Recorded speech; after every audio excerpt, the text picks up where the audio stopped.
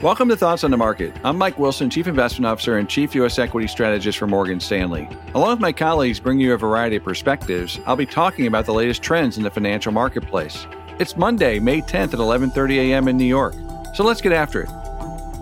Over the past month, we've taken a different path than most equity strategists. Rather than getting excited about the reopening, we're getting a bit more concerned about execution risk and what's already priced in.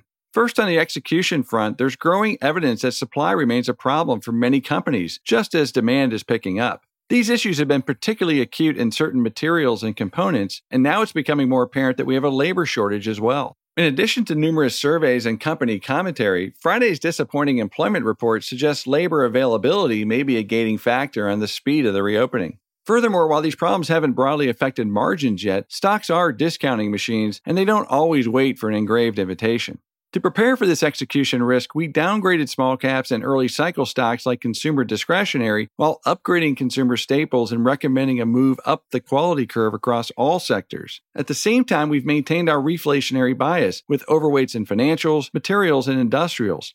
We started highlighting these concerns in mid-March and are now even more convinced that they are warranted. On valuation, the risk is elevated too, but with liquidity still flush and the S&P 500 making new highs every day, few seem worried. For many, the weak payroll number just means more accommodation from the Fed, or at least not any withdrawal. From our vantage point, the equity risk premium is underpricing these cost and supply issues as well as other risks that we've discussed over the past month. Most notable are the peak rate of change in economic and earnings data, as well as in policy and liquidity, extreme equity supply, and investor leverage. To be fair, the market isn't completely ignoring these risks either. Since mid-February, many stocks and indices have traded lower, some as much as 30 or 40%, and they aren't really recovering. Longer duration stocks have been hit the hardest, as long-term interest rates moved higher than most expected this year. Lower quality stocks have underperformed too. Most recently, many popular large-cap technology stocks sold off on terrific first-quarter earnings results after an outsized run into the event. This was in line with our call for a rotation towards higher quality, but also a reminder that stocks often peak on good news. We think it will be important to see if these stocks can make new highs on the weak payroll report and lower yields. If they can't, they are likely to come under further distribution.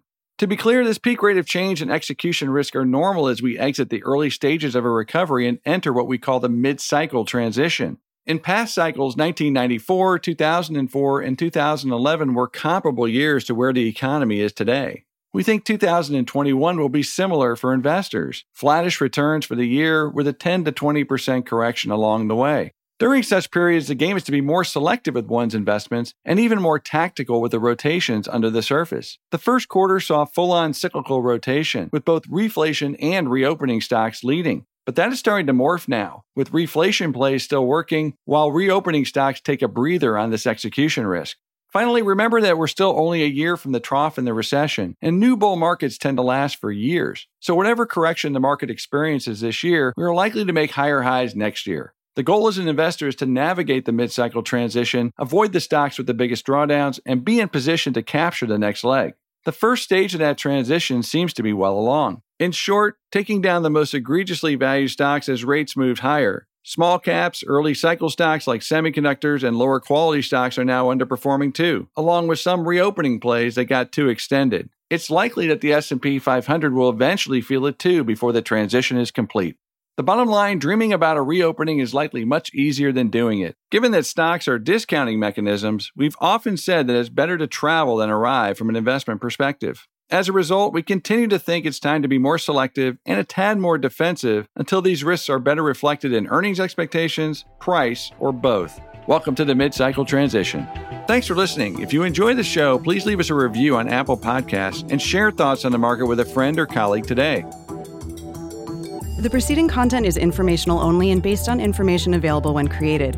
It is not an offer or a solicitation, nor is it tax or legal advice. It does not consider your financial circumstances and objectives and may not be suitable for you.